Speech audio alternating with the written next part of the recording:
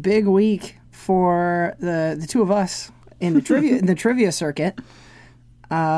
Circuit. Yeah, I would say that we're pretty close to professional trivia competitors at this point, really. And we won this week. Yeah. Just the two of us. It's been a while since we got a victory. Can make it if we try. And so now we get, what do we got, like $25 gift card to this bar? Oh, yeah. So we're going to go drink 100 Miller Lights next time. But best part, I would say, about winning at trivia is the trivia guy reads your name very loudly and very excitedly at the end when you win. Not only that, it was a comeback victory. That's true. We were like in fifth the entire night. 5th out of 8 teams. You don't have to say how many teams there were. And then we bet it all on the final question. We're 30 points. And by, I think, 4 points, Something like that. We did it. And it was a TV question. So, of course, there was no doubting that we were going to win. That's what she said. TV. TV, of course, a specialty of ours, as you may know. Yeah. What was it? It was like... It was TV locations. Yeah. And the question was about, they read 6 different television shows and their locations, where they're set in the shows. And we had to pick the 2 that were lies. And so one of the lies was Better Call Saul. They told us that it was shot in Phoenix, or that it was set in Phoenix, and it's not. Yeah. The ABQ. And the other was Jane the Virgin, which they told us was set in Sacramento, but it's actually shot in Miami. Yeah, we didn't know. Bienvenidos. That one was a kind of that was an educated guess on that one. I knew for sure on Better Call Saul, but Jane the Virgin was kind of an educated guess based off of the other choices and kind of what we've seen from commercials and stuff. So we did it. We did it, and like I said, by far the best part is when at the end of the night the trivia master has to go, and your winners of tonight's contest, Butt Soup, which. I'm pretty proud of that name, actually. After much deliberation and heavy thinking about what our name should be the other night, we landed upon Butt Soup, and I think everyone in the bar found it enjoyable, at least. They sure did. I got a lot of groans. I don't even know what Butt Soup really is. No. I guess probably the easy answer is diarrhea. Oh my God. But. Yeah, because it came out of nowhere, the name. It usually does. You were just, good God. You were just like, Butt Soup. And I was like, no, not Butt Soup. So then we sat there for another 5-10 minutes trying to think of something that we haven't used before, or something that'd be funny. And it came time to hand in our slip to start the game. And we had to be Butt Soup. So once you get Butt Soup on your mind, it's tough to get it off. He even asked us, too. He was like, what's Butt Soup? And we were like, I don't fucking know.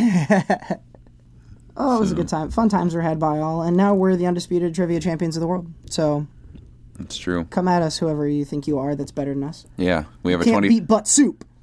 Can't beat Butt Soup. We got a $25 gift card on the line if you think you can. So... And at this bar, Miller Lite's only like $2.50. Yeah, so by my math, that's about 10 Miller Lites. Yeah, where you can see the fine stylings of local country music singers every Thursday and Friday, or Friday and Saturday. So definitely check this place out. It's a place where all are welcome who voted for Trump. So, well, yeah, welcome to the 5th Octaversary +1, episode 41 of the SoCo Show. Woo! We are 1 week out from Avengers.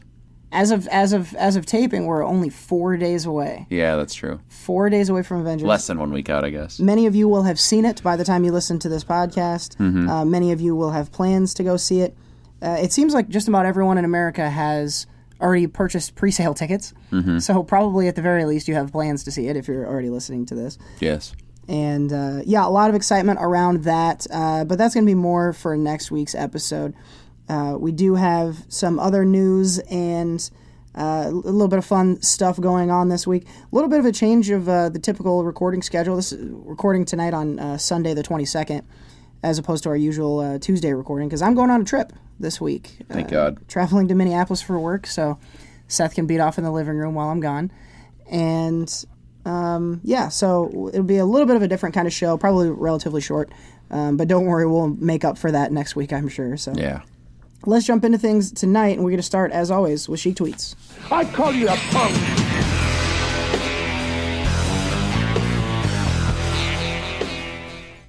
It's hard to top what happened last week with Iron Sheik Tweet of the Week. That was probably, out of all 40 episodes, I don't remember how many of those we've done Chic Tweets. That was probably the number one Chic Tweet. Yeah, it was pretty damn good.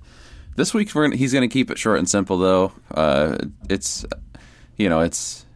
pretty motivating words, I guess, because you got a lot to live up to with this tweet. If you're going to impress the Sheik. So the Iron Sheik says, "Inspire me or go fuck yourself." You got no time to be wasted if you're going to be talking to the You Sheik. got to inspire the Sheik. He also one of his favorite holidays apparently is happened this past Friday with respect hashtag for happy 420. So the Sheik may be doing a little token. yeah, I like it. I like it. If I were a person, hypothetically speaking, who celebrated 420, that particular activity would leave me feeling pretty inspired too. So it seems to me that the Sheik was celebrating this weekend, as many folks probably were. Not us. We don't get into that kind of thing. So nah, never. No, never. We're funny enough without performance enhancers, Seth. I love steroids. All right, this has been Chic Tweets. I call you a punk.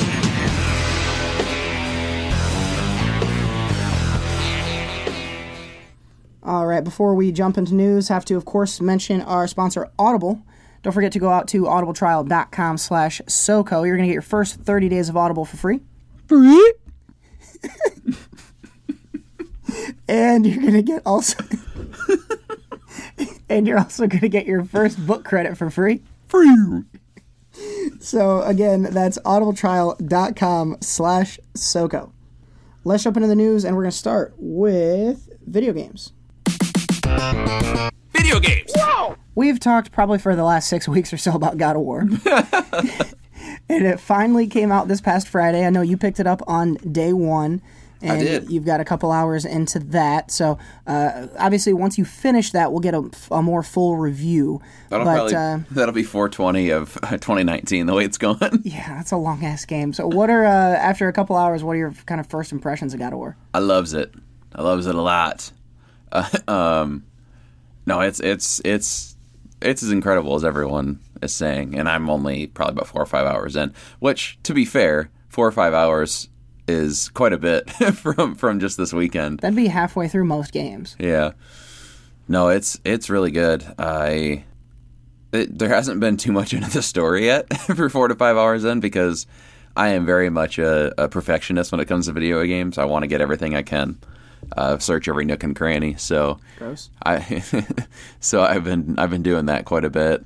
No, but it in terms of God of War, it's definitely different in terms of the combat and the story and really, I mean, almost everything about it's different.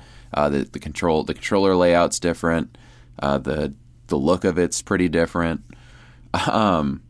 Some things that I really like so far is for one, the exploration. You can really go a lot more places than you've ever been able to go in the other games.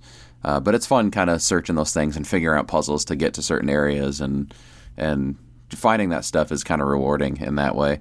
Two is really the combat, and the challenge of it now is so much different. In the past God of War games, you just beat up on fools, hit square and triangle a bunch of times, and they would go away eventually. This one, they have like health meters and different levels.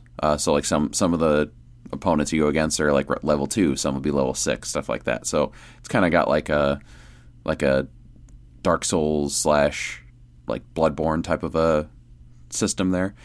You weren't watching at this point, but today there's optional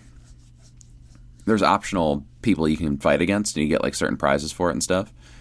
And I had a couple of those today where there's these two guys with like giant hammers, and they were like way ranked higher than I was, and like they'd hit you once and you'd die. So I tried.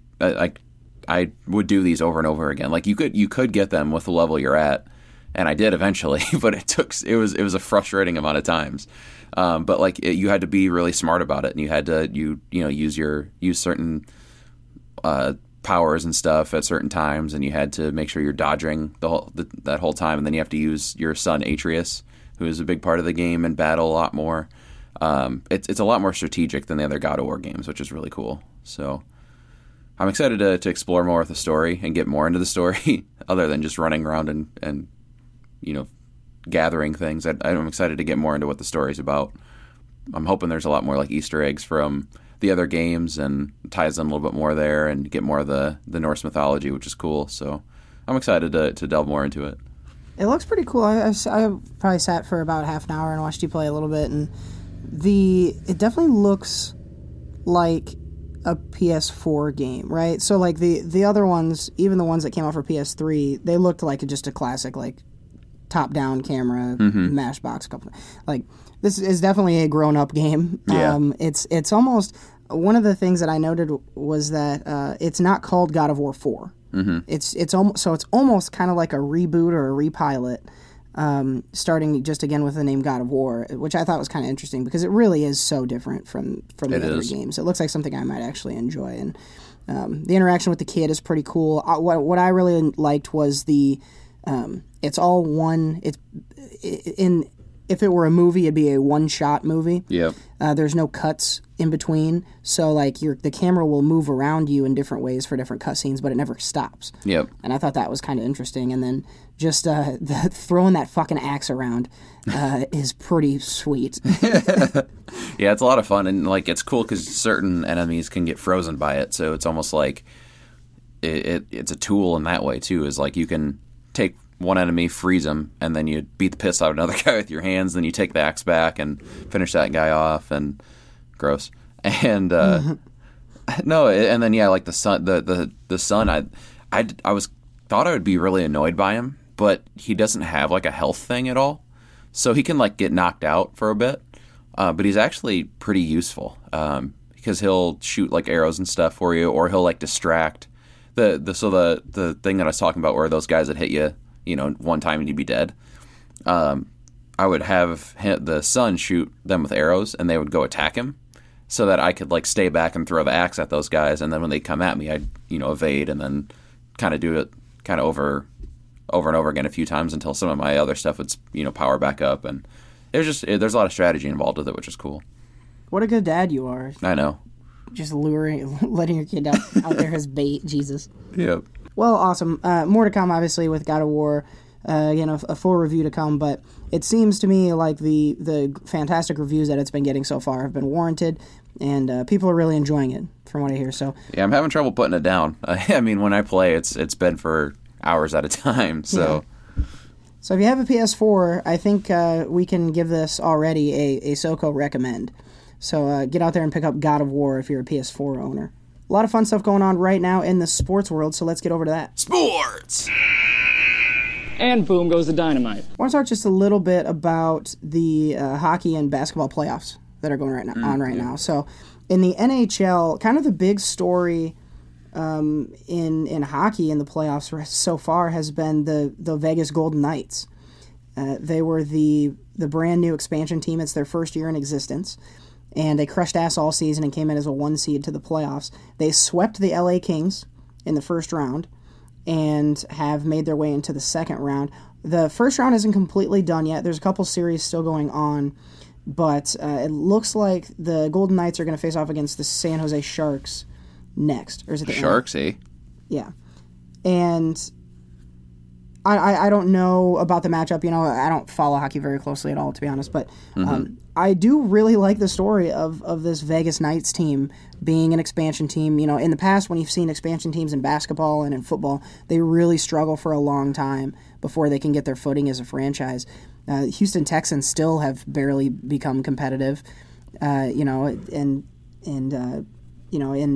basketball, we've seen The Bobcats, then Hornets, kind of struggle as well. They still haven't quite gotten to the forefront. But for the Knights to have done this so quickly is a really impressive story. And you and I have talked about this a little bit, but this definitely, if they could find a way to go all the way and win the Stanley Cup, definitely this has big motion picture and definitely 30 for 30 type feel to this story.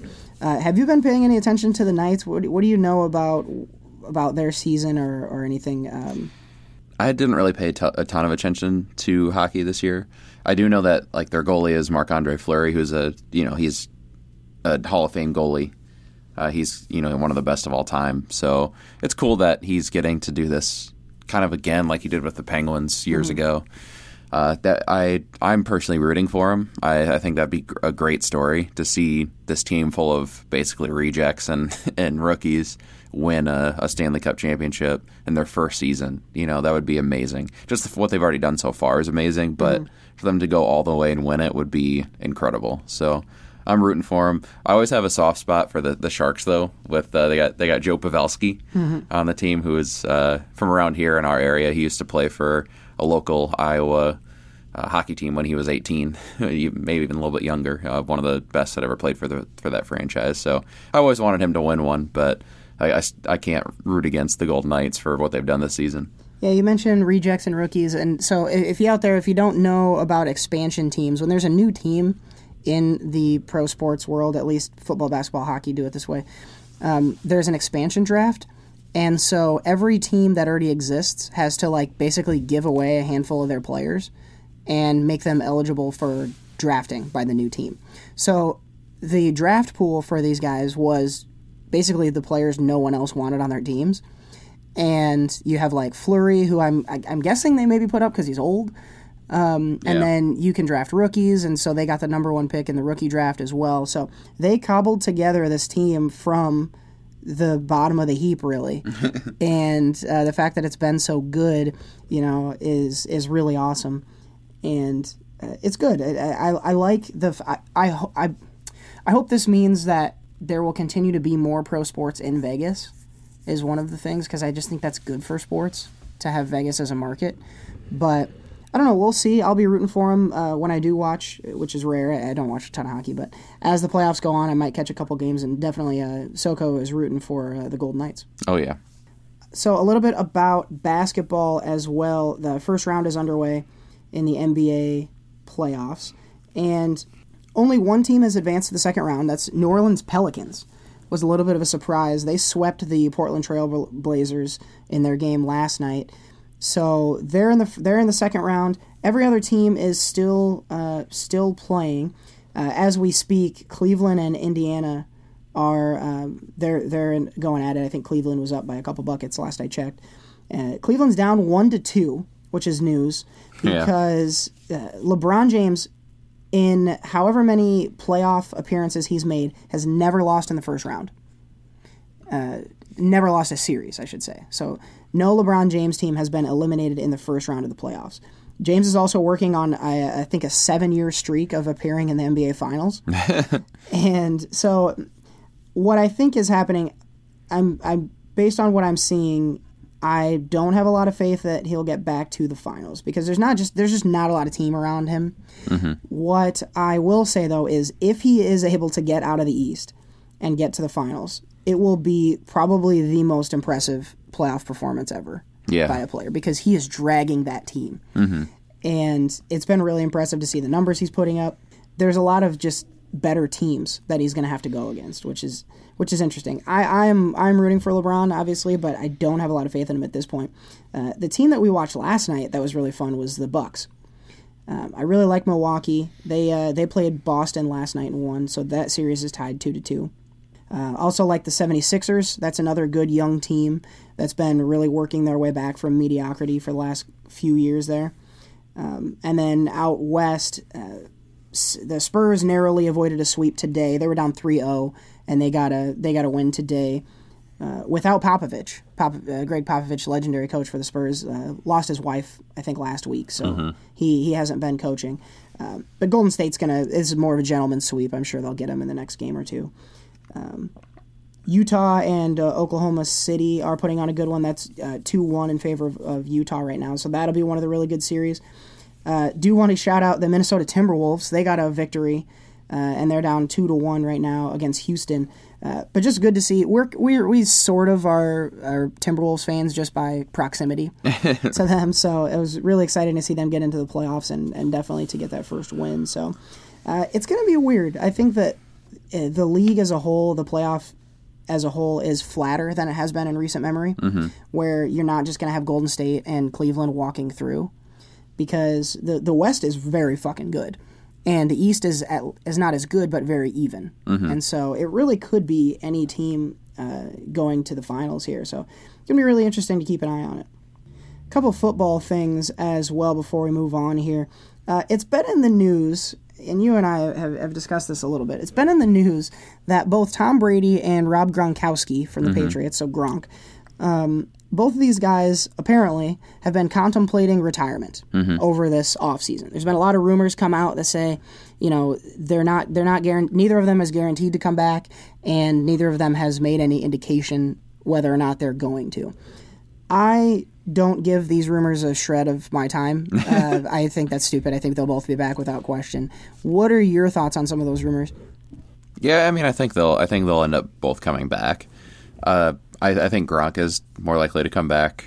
I have more confidence in Gronk, I think, just with Brady and his age and everything like that. I mean, it makes more sense. But I mean, Brady's still playing at an elite level, so you just never know. I mean, I think with especially the age, that drop off happens very, very quickly with quarterbacks. I mean, 1 year Peyton Manning's throwing 50 touchdowns, the next he can barely throw a football. So, it happens. That drop-off can happen very fast. Again, Favre's another example. 1 year, he's almost in the Super Bowl, and the next year, he sucks. So we'll see. I think they'll both end up being back. Maybe this could be Brady's last season, this next upcoming year. He's not hurting for money, him and Giselle. So, but we'll see. We'll see. It would be a very different-looking AFC without them. So, yeah, no doubt. Especially that East, which is awful. You have the Bills, Jets, and Dolphins in that, and none of those other three teams deserve to win that division. Do you think now these rumors for both those guys, for Gronk and Brady, it's always going to be that way from here on out? As long as either of them plays, there will always be the rumors that they're going to quit. If you're the Patriots, are you now in a position where you need to start getting ready for their departure? Do the Patriots need to think about drafting a quarterback? I think they already are. I think they already have thought about that with this season. I think they feel okay with Brian Hoyer for the backup right now. And if he does end up having to start some games, I think they're okay with it. Obviously, they're not as happy as having Brady, but right. But yeah, I think they'll. We've even talked about with the draft coming up. They have a ton of picks. For this draft, I think they have two first rounders, yeah, 2 first, 2 second, and 2 third. I think maybe it's just 2 first and 2 second. But anyway, I personally think they'll use that to move up and get a quarterback. We'll see if it happens. Either that's going to happen, or they'll take someone early on in the second. So I mean, and there's plenty of quarterbacks in this draft. There's even some in the second round people are saying could be viable in the future too. So. And the Patriots have proven they don't need a whole lot of talent out of your quarterback to have success. So we'll see. Yeah, no doubt. Going to be interesting to see if, well, first of all, again, I think both these guys are playing week 1. If they didn't, though, yeah, that definitely throws the AFC East and the AFC as a whole into a whole big shit show of who's going to win it. It'll be interesting to see, but I know I, for one, am hoping that we get to see more Tom Brady, because that guy's fucking special, and I just like watching him. Before we do leave sports, just want to have a quick Rams tidbit. I just was looking on Twitter a bit ago and saw this. Nickel Roby-Coleman, who is a D-back for the Rams, he got on Twitter earlier and he put, "I've never really been the type to make bold predictions, but I'm just wondering how teams are going to throw the ball." But I'm asking, though, LOL, and he puts that laughing cry face. So, like, Nickel Roby-Coleman basically thinks no one's going to be able to pass the ball against the Rams. Which is one of those things that people have been talking about, or I think I mentioned a while back, a lot of the Rams papers and stuff have been saying, like, we dare you to throw it. And the defense is calling themselves Los Angeles, which I think was kind of cool. So I don't know. I like, there are two things I like. One, great defense. And two, a great defense that knows it's a great defense and talks shit to everybody. And so this Roby Coleman tweet made me very happy. I thought that it was pretty funny that he's kind of putting offenses on blast and letting them know that they're going to have a hard time. We'll see. You're not as much for the trash talk as I am. Oh, no. You like the quiet, humble type dudes. Yeah. And I think they're fucking boring. So give me the trash talk guy. I just know it's when you're talking trash and you're wrong, you look like the biggest tool. Well, yeah, but still, it's fun. No. It's what's worse than that to me, honestly. I would rather Richard Sherman scream into a microphone and then get beat than have, like, Peyton Manning win a Super Bowl and be like, yep, we're just going to come out here and go back to practice tomorrow. Like, fucking just show some emotion. Like, you're not going to, you don't have to be stoic Boy Scout all the fucking time. Like, and if and I think it's worse. I honestly think it's more annoying for someone who is objectively very good to not admit it. That drives me crazy. To be, I'm just another guy out here doing my best. No, you're fucking not. You're Peyton Manning. You're better than everybody. And I'm going to pick on Peyton Manning because I don't like that guy. But, like, give me the guys that says I'm the shit and I'm going to come out here and prove it or not. Well, I think there's, for me, the only time I would want to see, like, someone overly celebrating is the Super Bowls if they win it. If you don't win the Super Bowl, you have no reason to do it. Yeah, I don't buy that. I think every time you win, every time you make a play, it should be. That's why I like Cam Newton. That's why I like all these guys. I say, come out and talk shit, and then when you win, celebrate. Yeah, I don't know about that. Because the Browns make plays all the time, but they didn't win a fucking game last year. Well, no, but, at some point, it's like, it is a game, It's not, their job is to catch a football, so... And really, it's more entertaining for us, If every guy in the NFL was just like, yep, just here doing my job, then that'd be fucking boring, and no one would watch it. But, like, who people want to watch is Seattle's Legion of Boom when they were really good, and they were out talking shit to guys and getting in their grills. The 85 Bears, they talk shit to everybody, and everybody loved that. So it's like, I get it. There's a virtue to the guys who, for whatever reason, don't want the attention or won't admit they're good or whatever it is. Like, I get it. I get the idea of that being virtuous, but I think it's more honest to get out there and say how good you are, and it's just more entertaining for me. So I think it's cool. Plus, like, if you want to shut up Nickel Roby Coleman, go beat him. You know what I mean? Love the trash talk. You're trash. It was kind of mean. Who's your feelings hurt? You're just not as good. Mm-hmm. Well, speaking of trash and talking, Seth has some stuff to review over. So let's jump over to TV. That's what she said. TV. 2 shows in the TV corner this week, but before we jump into that, sounds like a little bit of news around Stranger Things Season 3. I'm not going to talk because apparently I'm trash. You brought that on yourself. Yeah, they're going to start filming this week. Season 3, 8-episode season, starts this week. Did we talk about Millie Bobby Brown's pay? I think we've mentioned it, but do you have the amount she's going to make? I don't remember what it wasn't like $800,000. It is obscene. Yeah. I think she's going to make it's like a few million that she'll make is it? On this season. Yeah. So yeah, then they added a few cast members as well. Carrie Elwes, is that how you pronounce it? Yeah, Carrie Elwes. You probably know him from Princess Bride is the big one for him. So he'll be joining the cast as, I think he's like the mayor is who he's going to be. And then Jake Busey, son of Gary Busey. Nice.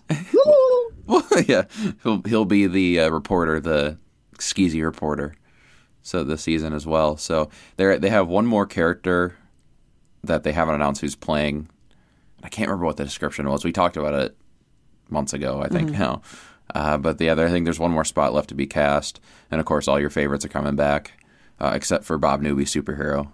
I'm going to miss him. R.I.P. Spoilers for season 2 if you haven't seen it. So, no, I'm excited for it. I probably won't come out till 2019 though. So, Yeah, I think their fall or Halloween time of 2019 was what they were looking at. That's kind of crazy. Yeah, that's wild, but that's one of those things that, like, with these prestige shows, and I think Stranger Things qualifies now as one of them. You see it with Game of Thrones. You saw it back in the day with, like, Sopranos, Westworld now, Atlanta. They take more time to put out, and I think the product is better for it. Mm-hmm. I'd rather wait longer for a good product than have it come out more predictably and be crap. And that's why I think that these shows that have more budget and more flexibility to do that are better TV than your standard 22 episode season that they have to come out with an episode every week. It's just easier when you have the time and the money to put out better shows. There's still a place for those shows, but I'm glad that they're taking their time. I'd rather wait longer for good TV. And then one other Netflix show announced its premiere date. One of my favorite shows on Netflix, Glow Season 2, will be premiering June 29th. So we'll have a pretty stacked June, I think, as well, in terms of streaming stuff. May and June both have quite a bit coming out. So, yeah, that's one I'm very excited for. Got a lot of attention, Emmy and Golden Globes time, or I think just Emmy, or Golden Globes time. I think it'll actually be eligible for Emmys this year. So... yeah, it's a show a lot of people really, really enjoy. A lot of people who aren't even wrestling fans like it quite a bit. So did you end up checking that out? No, I haven't. I haven't seen any of it, no. Okay. Definitely recommend it. I hear good things. I've had it in my queue for a long time. I think I even downloaded it for an airplane once, but for whatever reason I couldn't watch it. I don't know. Something happened. Yeah. But yeah, I have it on my list as something I'm hoping to check out before Season 2 starts. All right, well, we do need to give the people what they want, even if what they want is to hear you talk. So let's jump into the TV corner. That's in my TV corner. Seth, I want to blow you. Woo! Got a couple of shows that I finished this week, or one of them finished. Naturally, it was a limited series on Hulu, and then the other one was a series on Amazon. So all over the place with our streaming services. Talk about first the Hulu one, The Looming Tower, which is the kind of like historical, which is weird to say, but I mean, it's a story about 9/11. It's kind of like what led up to 9/11 in terms of our government and what they knew about what was going on and what stuff might have been covered up and things like that. So stars Jeff Daniels. He played the FBI. He was kind of like a head FBI guy. I think his name's John. I can't remember his last name. A couple other of brief parts for some other celebrities. Alec Baldwin is in there for a few episodes. But the show basically, I mean, it outlines the almost like dick measuring contest between the FBI and the CIA. And really, that's kind of the first half of the series anyway, of them being like one side, both sides knew kind of what was going on. One side, the FBI wanted to be a little bit more cautious and tactical, and the CIA just wanted to go there and guns blazing and take care of the problem with what they knew was going on with Bin Laden and Al Qaeda and things like that. And then it kind of goes to a more political side of it with Bush taking over from Clinton, and kind of what Bush knew about these people and what he didn't act on, and how certain things that were happening politically covered up some of these things that were happening overseas. So it's really interesting because, especially for us, we were alive back then, obviously, but we didn't know a ton about what was going on, right? Mm-hmm. We knew just that it was happening. And that's really this kind of the same way as everyone. But even for years after that, when stuff started coming out about it, we didn't really know. We didn't pay that much attention to it. So it was really cool to kind of hear what was going on in the background. And because this is based off a book, too, written by someone who was involved with all this. And so it's just really cool to see. It's really kind of scary to see what the government does know and what they don't know, and what type of administration, basically how they'll process that information and how they'll act upon it. It's very different, and if you don't have the right people in charge or the most tactical people in charge, it can lead to some bad things, of course. Now, it's like not to say maybe something worse would have happened if they would have caught the people who were in 9/11, or nothing might not have happened at all. But you just never know with those things, you know. So it's really interesting. It's a really interesting show. They did mix in some like actual footage from what was going on during this time. So like documentary style stuff was happening there. So that was cool. There was some footage I'd never seen before of kind of the aftermath of 9/11, them cleaning up and stuff like that. They had, of course, some of the classic news footage that we saw that day, and some of the recordings of, you know, the famous ones you've heard of the second tower's fallen and stuff like that. We got reports of a plane running into it, you know, the towers and that type of thing. You get some of like the hearings that happened too. You get some footage of that, and it's kind of cool. You can see they show the real people who were in the show, but you see their testimonies, I guess. You see that, and you can kind of see how they actually cast a lot of these people pretty well, which is cool. Really, the only high profile one that you know of that they show quite a bit is Condoleezza Rice. The rest of them are kind of behind the scenes people for the most part, or people who weren't high profile names. But so I can't really say how they were compared to the real people, but I thought the performances in general were really good too. I mean, you got a lot of the heavy emotions from during this time, and especially like when there's a lot of back and forth arguments between like the FBI and CIA and the different administrations. That there's some really like heavy hitting stuff going on between those, and they really did that well. A lot of the overseas stuff was done really good too. A lot of this took place in like Yemen, where a lot of the people who hijacked the plane and stuff were for a bit, and so you got some interesting interactions there, and those parts are played off well too. So very solid performances. I've already seen some early like Emmy possible nominations for a limited series for the show. So. I definitely would recommend the show for those who are interested in kind of what happened then. I'm not generally a political guy or a war guy in terms of those type of shows, but just having, lived during that, I wanted to know more. And I think that's interesting for anyone who was, alive during that time to kind of get more background on it. So would definitely recommend it, even just for that, but just for the performances alone, they're pretty good. So it's interesting, and we just had a similar thing with like Chappaquiddick. Mm-hmm. Where this idea that we don't know everything that goes on, mm-hmm. And it scares the fuck out of me. It sounds like that's something that goes into the show as well. So would you say like the kind of peeling back the curtain and seeing the historical parts of what actually happened, was that kind of the more interesting part of the show, or the actual performances and the scenes and the TV aspect? Was there one of those things that were more interesting to you, or was it all done very well? I mean, it was all done very well, but I think the thing that kept me coming back was learning more and more about what was happening during that time. I mean, for example, the character played by Jeff Daniels isn't a likable dude in terms of his personal life, because they do show some of the personal life, really just with him. And then there's like a Muslim guy who works for the FBI. I can't remember his name right now, but they show some personal life stuff with him.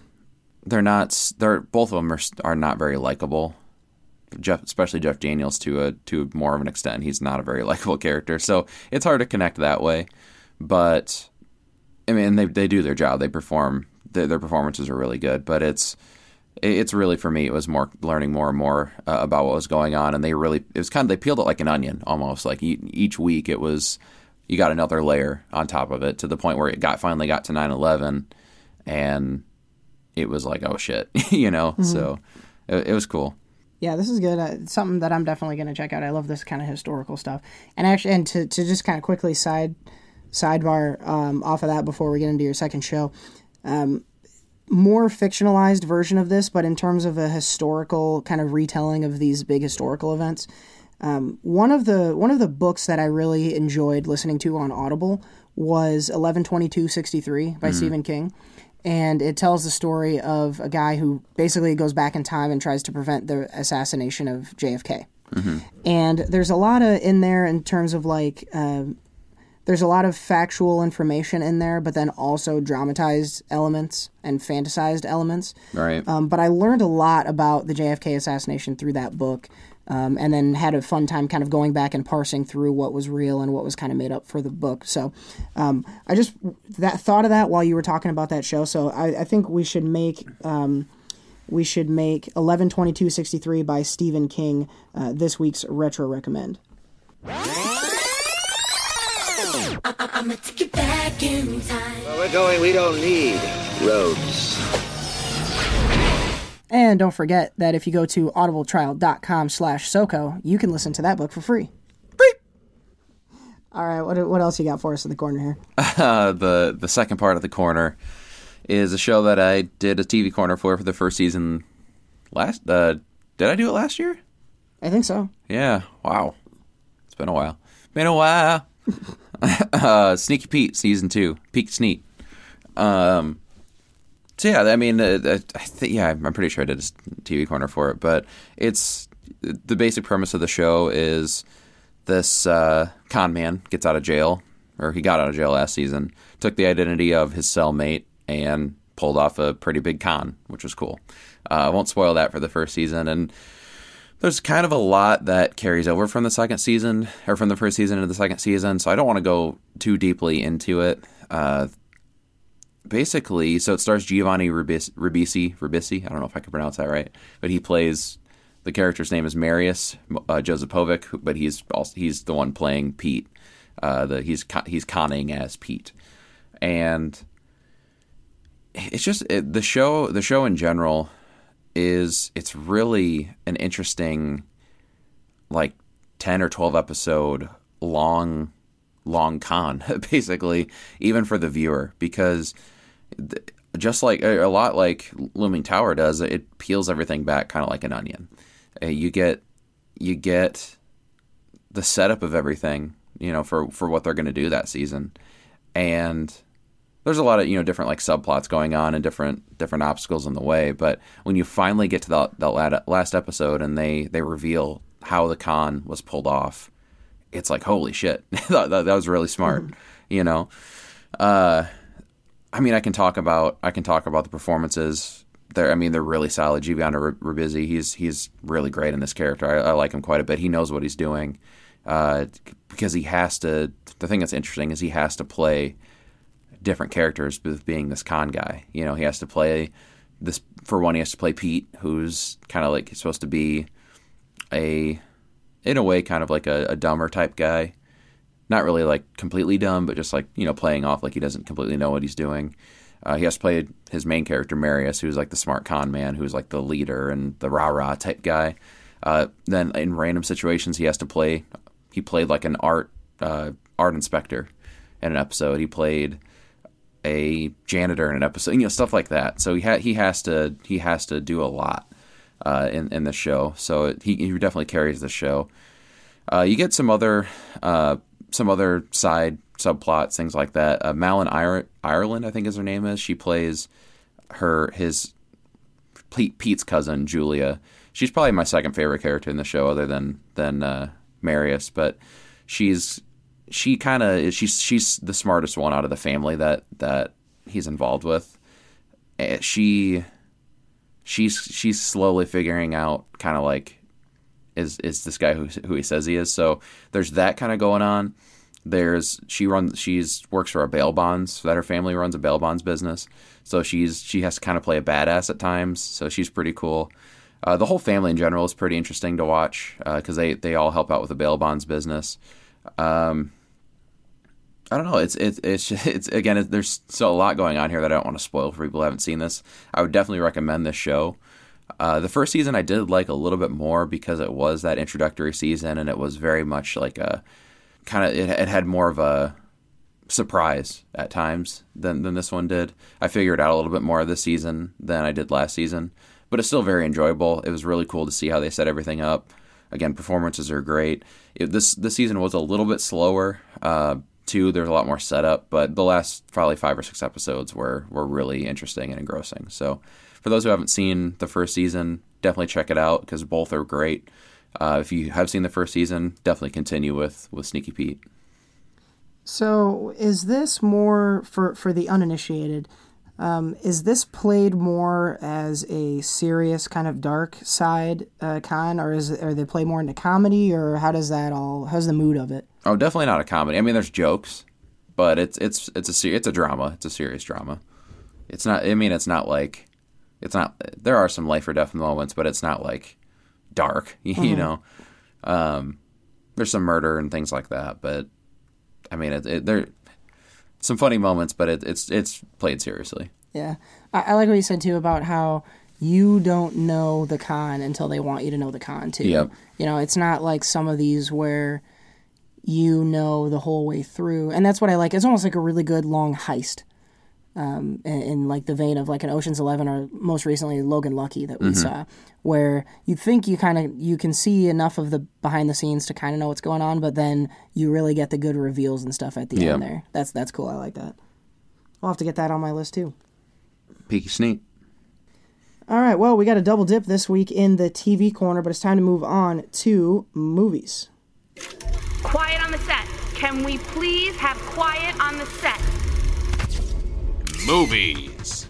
I'm going to review in a second a couple things that I saw on Netflix in the last couple days, but first, Seth, let's talk about the box office over the last week or so. It sounds like a couple of highlights there to talk about.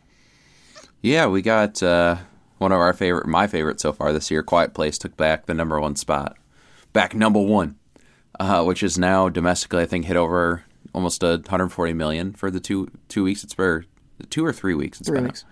So that's pretty impressive. Off a $17 million budget, that's pretty awesome. So I'm excited for it for that success and for Krasinski to get more and more praise for it. But took over Rampage. Rampage won last week, and now it's taken over Rampage once again. So Rampage had a nosedive. I think it dropped like 60% from week 1 to week 2. Yeah, it's still making money worldwide, but yeah, I'm happy for Quiet Place because it's definitely the best movie out right now, I think, in theaters. Speaking of worldwide, Ready Player One, which we saw a handful of weeks ago now, sounds like it's crushing some serious ass overseas. Yeah, overall, it's in terms of both domestic and worldwide, it's over 500 million, which is pretty crazy. Just made 200 million in China, which is awesome. I think it's in the top 10 now of U.S. releases in China. Really? Yeah. Wow. So that's pretty cool. But I'm happy that it's making money and making a lot of money because it's of course a franchise that we liked. We both liked the movie a lot, and we hope to see potentially maybe more with them doing the Ready Player One sequel. Ernest Cline writing the book. There would have to be a movie, of course. So we'll see. I'm excited though. Yeah, I think that. I'm impressed by what it did in China and what it's doing worldwide, but not surprised. I think that one of the appeals of Ready Player One is how universally accessible it is to everybody. With everyone always wants to talk about the Easter eggs and stuff that are in it, and there's something in there for everyone. Anyone who's ever picked up a video game, regardless of where you live, can find something in there to grab onto, which I think is really cool. It's kind of different than, for example, Black Panther didn't do super well in China. There aren't any black people in China. So, it's one of those things where you never really know how good things will do outside of the U.S., but this is one where I think they knew going in that they'd have an opportunity to do really well worldwide. And so I'm not terribly surprised to see that that's what's going on. All right, well, this seems to be just fucking trailer season like crazy because we're getting ready to go into the summer months. And actually, just a quick plug for our next episode. We're going to have a little bit of conversation around upcoming summer movies and what we're excited to see. But some of those lately, Seth, you've been watching a lot of trailers, and we got a couple new ones again this week. Yeah, I think it was like Tuesday last week. We got first day started off with a trailer for Deadpool 2, which should be the final trailer because that comes out in May. And this one, I mean, you already kind of know what's going on in this movie. Him and Cable are going to do a lot of fighting. So this one showed a little bit more of the team, the X-Force team that they're talking about. Terry Crews, they showed off a little more. Domino, played by, what the fuck's her name? On Atlanta. Van? Yeah, but what's the actress's name? I don't know the actress. I can't remember. I've heard it a million times, but she seems to be doing a lot with this movie. So you got more action, a little bit more comedy in this one. There's a new character named Peter, who I won't spoil, which made me laugh really hard. But the trailer was awesome. I mean, you got the comedy. There's some inside jokes with some of his past roles as Deadpool and in like X-Men 2 Wolverines, or the Origins, whatever. But no, this looks to be. I mean, it looks like it's going to be great. I really think it's going to be hilarious. It's going to be some sweet action. I hope they didn't spoil everything with the trailer, but I think it's gonna be a lot of fun. So I was really happy with seeing this trailer. I was like, I'm pumped. I'm ready to go. This movie it's on my radar. I can't wait.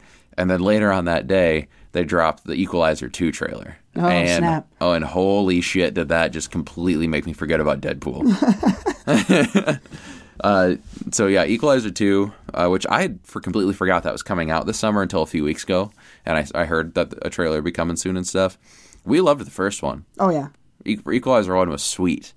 And my personal favorite genre of action movies is old men whooping serious ass. Yep. And this is going to exemplify that to 1,000, because this trailer is just like quick hitting shot after quick hitting shot of Denzel whooping someone, breaking an arm, stabbing a throat, shooting a guy, whatever. I mean, holy crap! I cannot wait for this movie.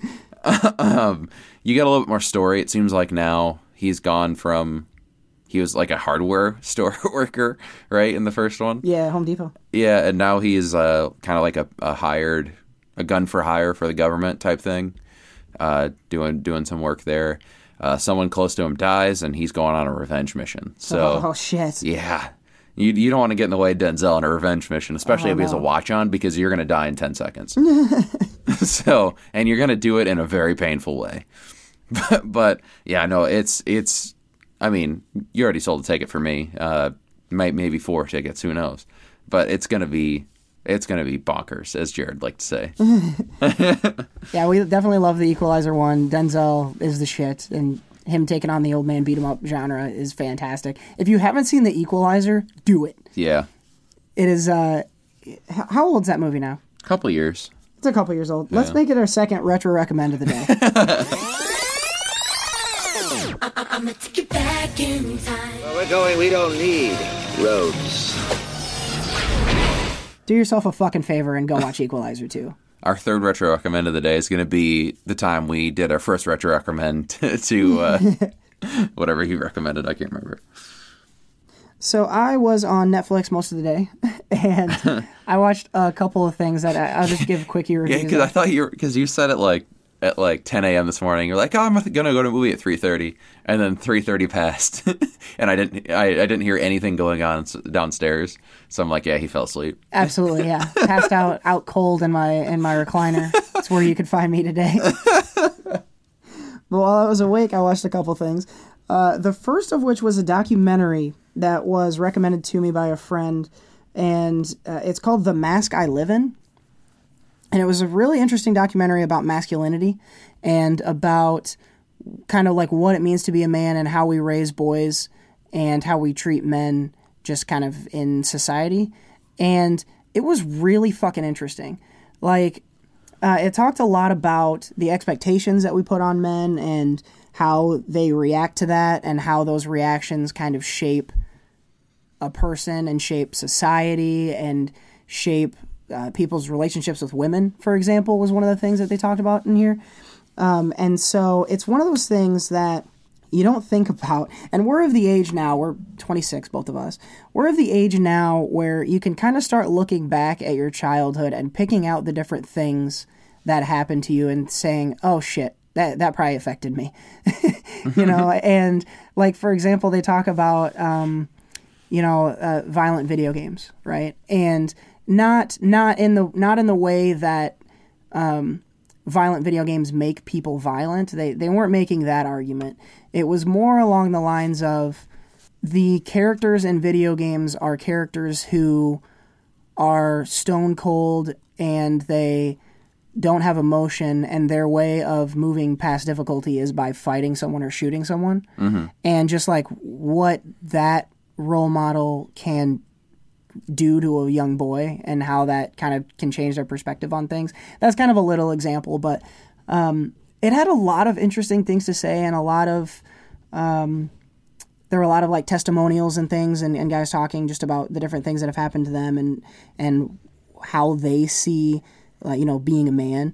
And just a super interesting one. I would highly recommend this to anyone who is a man and anyone who's not also, but definitely if you're a man, specifically if you're a grown man, or if you have kids, really, or if you're thinking of having kids, I would definitely highly recommend going out and watching this and just kind of taking inventory of your manliness and just kind of thinking about why we do some of the things we do and how they affect people around us. And I think it's really interesting and really good to be introspective about those kind of things.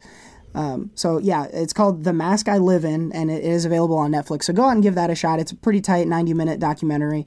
A lot of good stuff in there that I found super, super interesting. The second thing I watched was considerably more lighthearted, and it was the latest comedy special by Ricky Gervais that's called Humanity. And Ricky Gervais, if you don't know, was the creator of The Office in Britain, and then obviously that show was adapted to the U.S. and became The Office, right? Ricky Gervais plays You're telling me The Office became The Office? Ricky Gervais plays the character who is Michael Scott, played by Steve Carell, obviously, in the adapted version. So Michael Scorn. Ricky Gervais is awesome. He's the shit. He's been behind the scenes of so many of the funny things that you've heard and seen in the past. He's a Brit, and so his comedy special is very classic British dry humor that if you're a fan of any of his work, you'll really enjoy.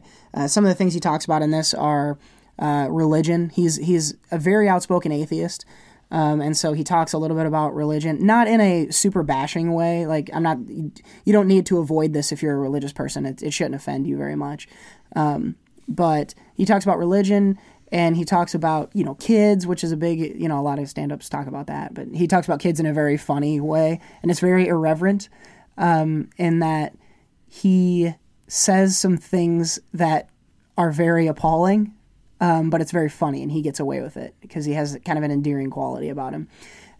He talks a lot about freedom of speech, which is interesting to me, and the ability to make jokes, and jokes that outside of context would be offensive, and how acceptable or not acceptable it is to make quote-unquote offensive jokes and get away with it. So he talks about that, which is really interesting. Mm-hmm. So it's simultaneously a funny and good comedy special, and then also kind of his opinions about how to be a good stand-up a little bit, and how we can still be funny in the current world where, most of the things people say are offensive to someone. Yeah. So there's a lot of really good stuff in there, and the guy, like I said, the guy's just fucking hilarious. Yeah. So that was a really entertaining one. Again, that's Humanity, Ricky Gervais' new special on Netflix. One of the really good ones I've seen lately. Yeah, I know he's not a traditional stand-up guy. I don't think he has a ton of stand-up out. But yeah, I watched a few minutes with you, and I thought he was pretty funny. So, yeah, that whole idea of... Because comedy has changed so much now in the last just 2-3 years because of the whole, PC thing, which is good. I mean, some of those jokes just got really out there. Yeah. Some people were comics to just being because they would say offensive things, and people get attention for it. Louis C.K. was a guy who kind of did that. Daniel Tosh is a guy who did that. There's a bunch of them who would do that and say offensive things and get attention, and people would be like, "Oh, he didn't say that, did he?" And I'm glad that stopped.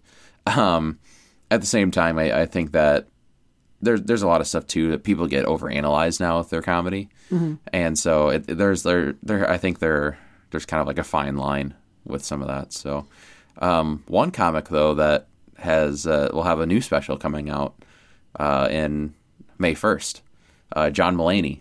Yeah. And he's a guy who rarely is offensive. I'd never heard anything offensive come out of his mouth. and he's only swears a few times in his stuff. You know, he's a guy who's just very funny. Everything he says is like really just his delivery. He's a guy I think he's more funny based off his delivery. Yeah. The way he says things than what he's actually saying. But he's just a really funny dude. I cannot wait for that special. Yeah, he's got a few specials on Netflix. If you have never seen a John Mulaney special, pause the podcast and go fucking watch one because the guy is hilarious. Yeah. New in Town, I think, is the best one. New in Town is fucking great. Yeah, get out there and watch some John Mulaney if you can. So yeah, I mean, Netflix is so. If you're a fan of stand-up comedy and you're not watching it on Netflix, you're stupid because there are a million stand-up comedy specials on Netflix that are so good. And I like whenever I have an hour to kill and I'm not gonna get a movie in time, I'll just pop on a comedy special. I've seen probably 100 comedy specials on Netflix. And by the time this drops, let's see, that'll be May 1st. Mm-hmm. It's coming right up, so that's this weekend. Yeah, so when this drops, you only have another day or two before you can catch John Mulaney's new special as well. Oh my gosh. Well, that is going to do it for movies and thus episode 41 of the show. Don't forget to subscribe to us wherever it is you may be listening. And also make sure you're subscribed to Jared Buckendahl on YouTube. That's where you're going to find not only every episode of the SoCo Show, but the ride home as well. We'll have a very cool episode dropping in the next week or so. Seth and I and also Jared are going to be going to Avengers Infinity War. So keep an eye out for that video coming soon. As well as, I know some new reviews from Jared. Super Troopers, I know, just went up recently. He's doing all the trailer reactions, all of his movie reviews. I'm sure he'll have his Infinity War review up pretty quickly here as well. So, again, make sure you're subscribed to Jared Buckendahl and have your notifications turned on so you can get all of those as soon as they drop. If you want to talk to Seth and myself on Twitter, we are _Cody Michael, at Seth O'Ott and at SoCo Show Pod, or you can send us an email, socoshow91@gmail.com. Really looking forward to next week's episode. We're going to have a little bit of, well, not a little bit, we're going to have a lot of of Jared Buckendahl on the show, returning for, will this be his third? Yeah, this is the second in person. Yeah. We had the one over the phone. Yeah, so we'll have Jared on for the third time. We're going to talk a lot of Avengers, a lot of MCU stuff, as well as some of our favorite movies so far this year and some of what we're looking forward to during the summer season. So you don't want to miss episode 42. Make sure you come back next week for that one. It should be a lot of fun. It always is when we have Jared on. Will this be his Coco time on the podcast? You remember that? Oh my God! Yeah, that's an obscure ass joke, but I picked it up. Oh my gosh! So look forward to all that next week. But as for now, this has been episode 41 of the SoCo Show. This is Seth Ott and Cody Michael. We will see you next week. Bye.